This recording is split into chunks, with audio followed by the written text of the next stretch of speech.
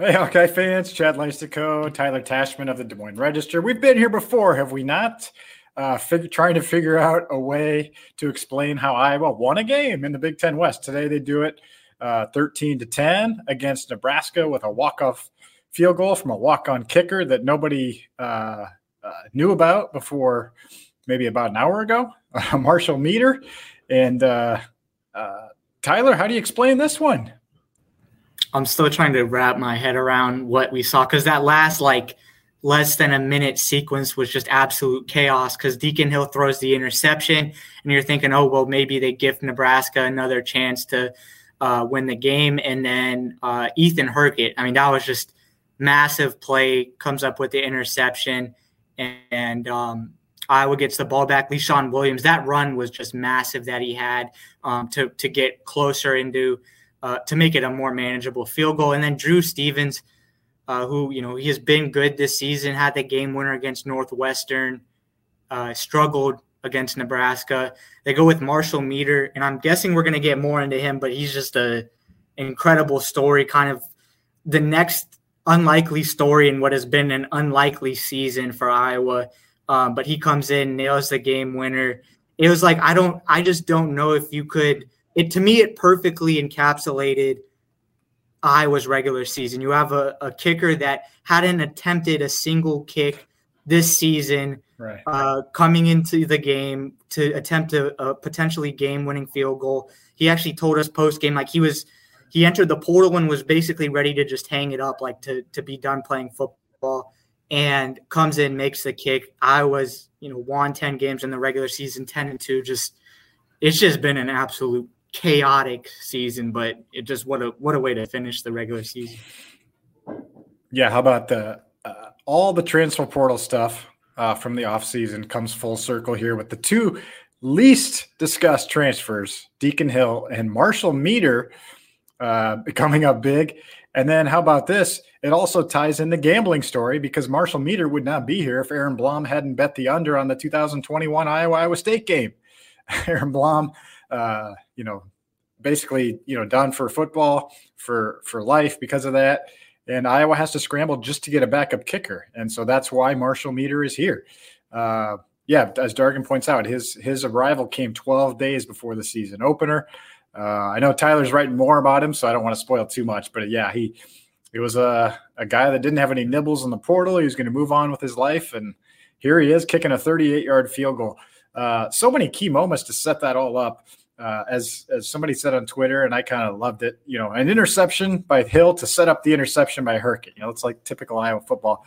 But how big is that holding penalty on Nebraska on the return, on the interception return? Because they would have been in field goal range, I think, because Iowa threw that pick in its own territory. That pushes them back to the 45, and the dominoes kind of fall from there. So 13-10.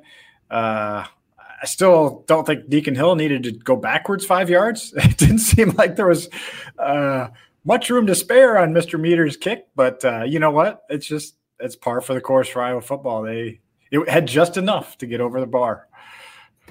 And for the struggles that Drew Stevens had, Nebraska had that field goal in the fourth quarter that could have put them up 13-10, missed that. That was also key, I guess, in sort of evening out the missed field goals for Iowa. But it's crazy to think it. And Kirk Ferentz, after the game, he ranted about the Minnesota game again at length. He was pretty clearly – and I felt like we had kind of moved on from that, but obviously he's been kind of stewing over it for a while. And after – he's probably feeling good after a win. So, he was letting his frustration out. But if Iowa wins the Minnesota game, and I hate to play like the what-if card – Iowa has one loss.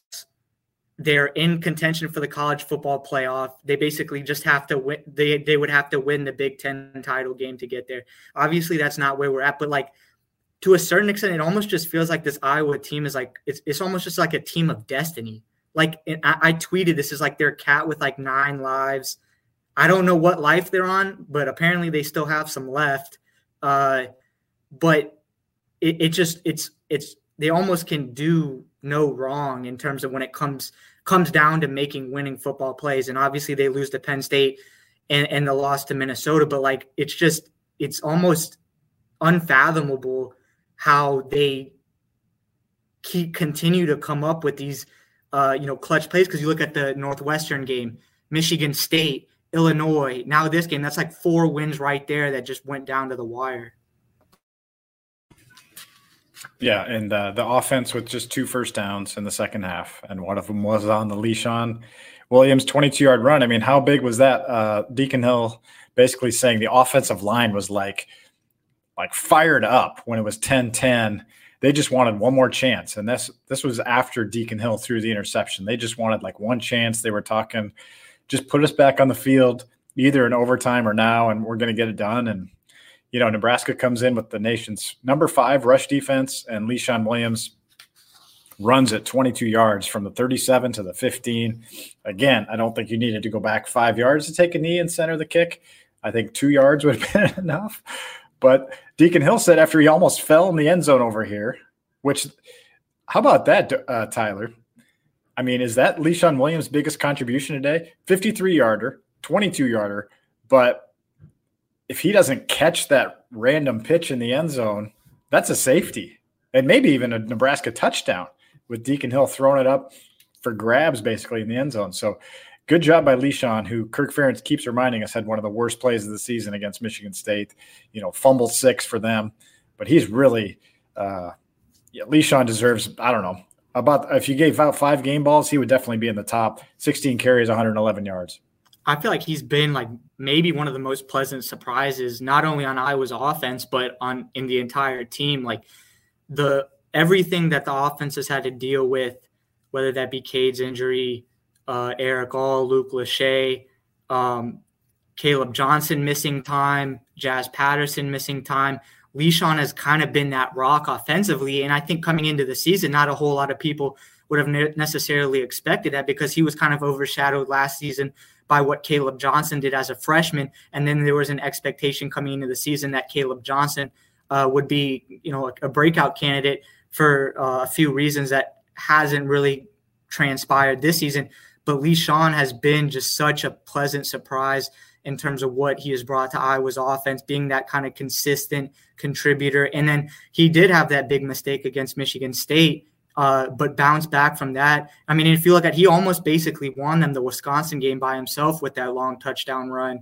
But he's kind of packs a nice, he's not a big guy, but he packs a nice punch of speed and power. And, he said after the game, like, he credits the O-line for what he's done this season, but like, he also deserves credit for the toughness that he's shown, a veteran guy in the program, and really an offense that has badly needed someone to rely on. Like, he has kind of been that guy. Let's talk a little bit about the decision to bench Drew Stevens. I mean, here's a guy that was, I think he was second team All-American last year by one service.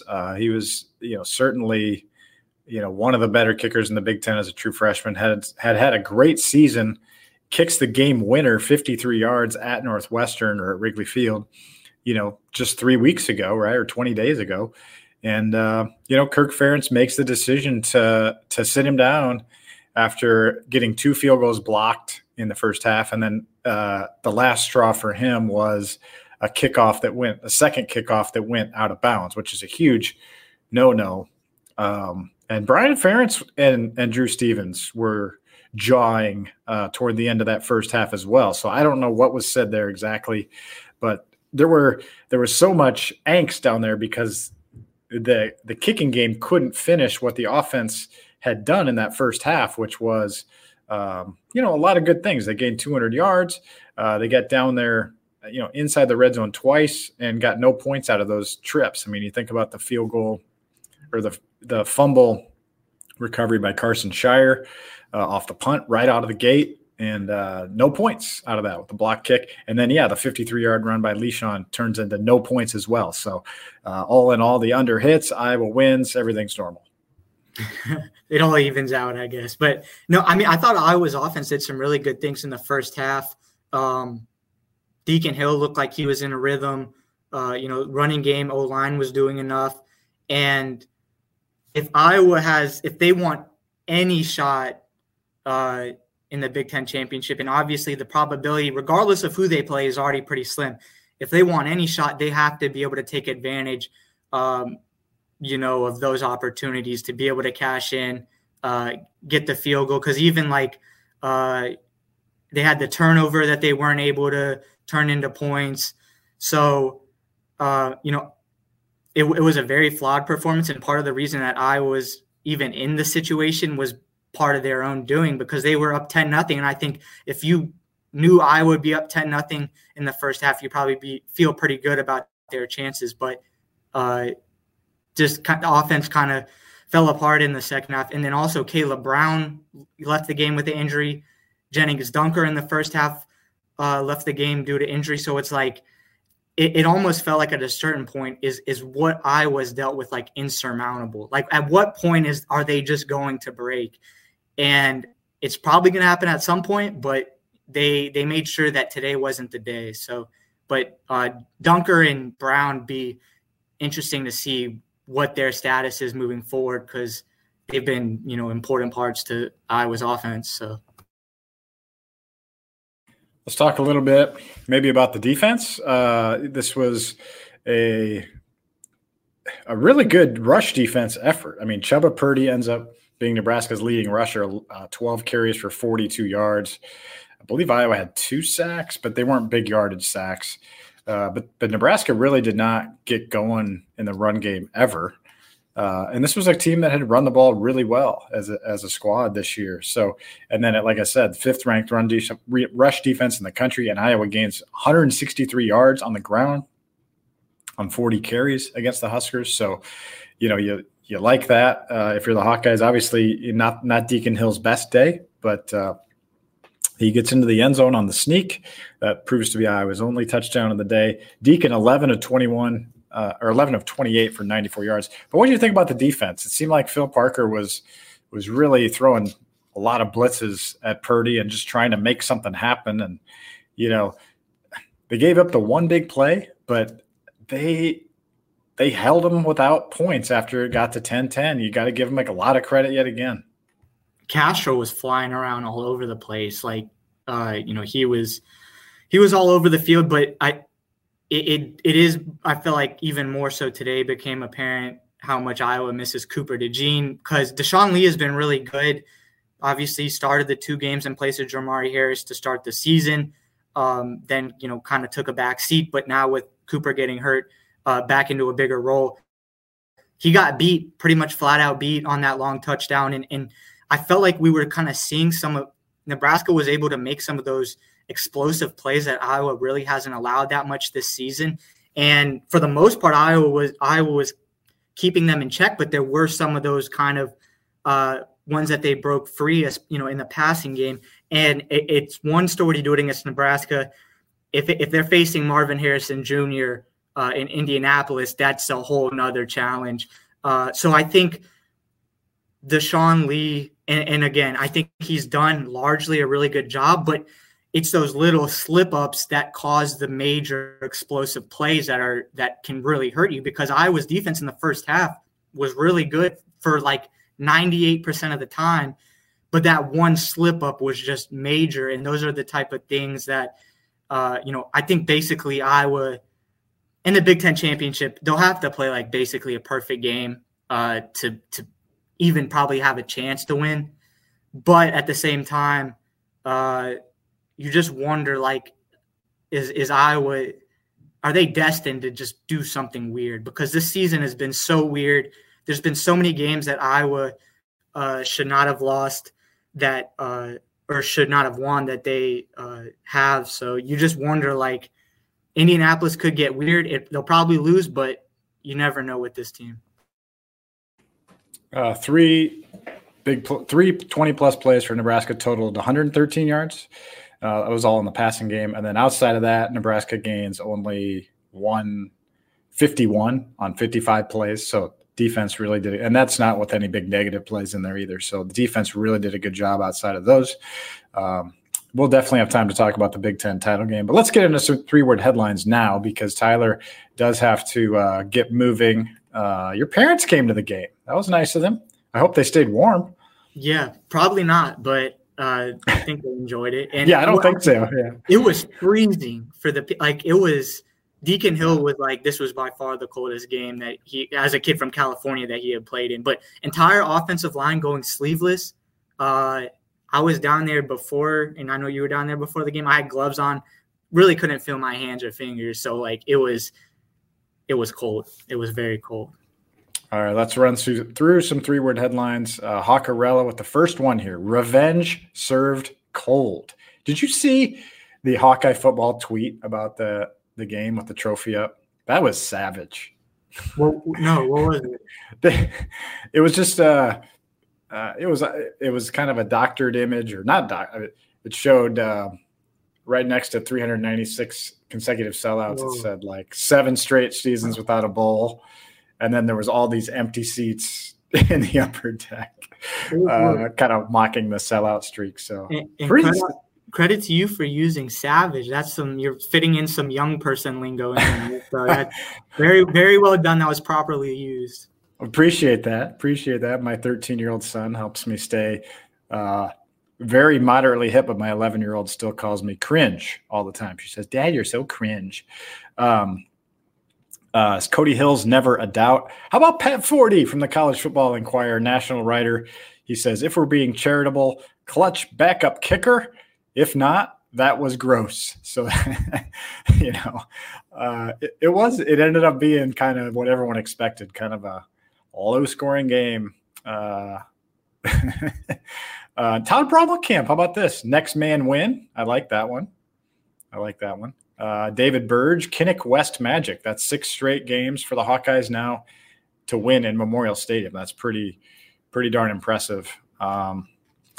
Kennington Smith did weigh in. I got to find his at some point. I retweeted it. We'll get to his at some point. Tavern Hawk. Who's Marshall Meeder? Any more to add on the Meeder story there, Tyler? No, just other than, I mean, he's studying engineering, right, is what he was saying. And he was basically ready to hang it up. He was from Central Michigan, entered the portal, thought, was ready to be done with football. Then Iowa reached out, he didn't turn it down, and he didn't attempt to kick the entire season up to the very last play of this game. So I like this one from Scott Murley. Pick, kick, win. Instead of pick, kick, win. I love that because that's exactly the sequence that happened there. Tyler Fortner, goodbye Big Ten West. Yes, this is the last official Big Ten West game that the Hawkeyes will play. That was a fitting way to end it for Iowa. For sure. Hawkeyes, he weighed in, and I gave him a little shout out on, even though it wasn't 3-word headline submission, but he said a dirty 10-2 is better than a purdy 5-7. I like nice wordplay. Nice wordplay. I like that. And I found Kennington Smith's. Okay, so he said should be 11. So it should be 11-1.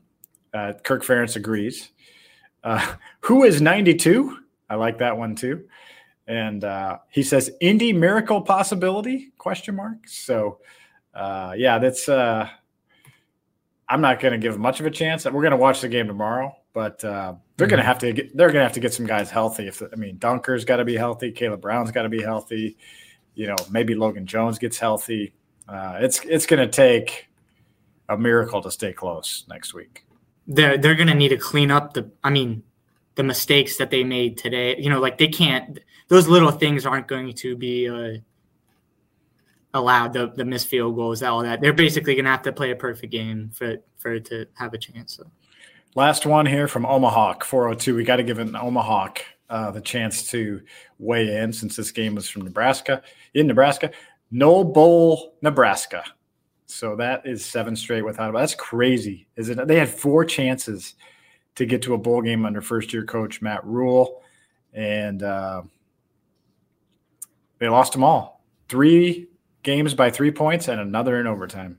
It's interesting to watch the discrepancy between Iowa and Nebraska, because it feels like these are the types of games that Iowa pulls a Houdini act and somehow wins, and then Nebraska just somehow manages to lose manages to blow that. I feel like that's kind of been the narrative for each program. Iowa, the margin of error is Iowa comes on the right side of it, Nebraska comes on the wrong side of it, and that proved to be true today.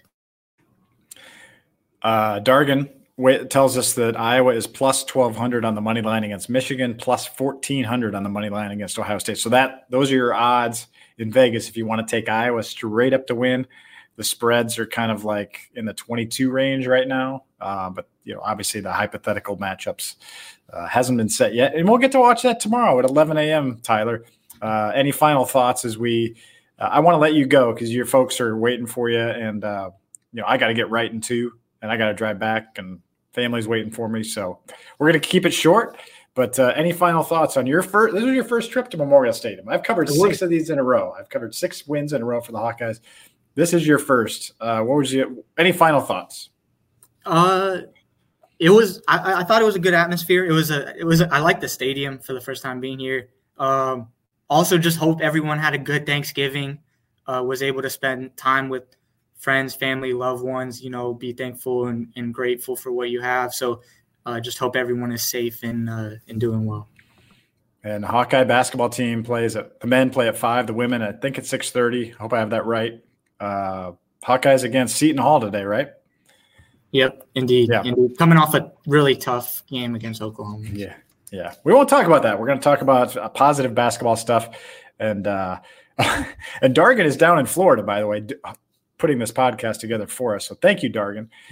He messages that Iowa women are 36.5-point favorites against Indiana, Purdue, Fort Wayne today. I don't think Iowa men are as heavily favored against Seton Hall. But. No, well, they went all the way down to Florida to play some team from Indiana. It's like they could have met in the Midwest, and then I don't know. Yeah. Anyway, logical. So on this holiday, we are thankful for you, our listeners, Hawk Central subscribers, followers, everybody who reads our work, who pays attention to us. We love doing this for you. We're thankful for you.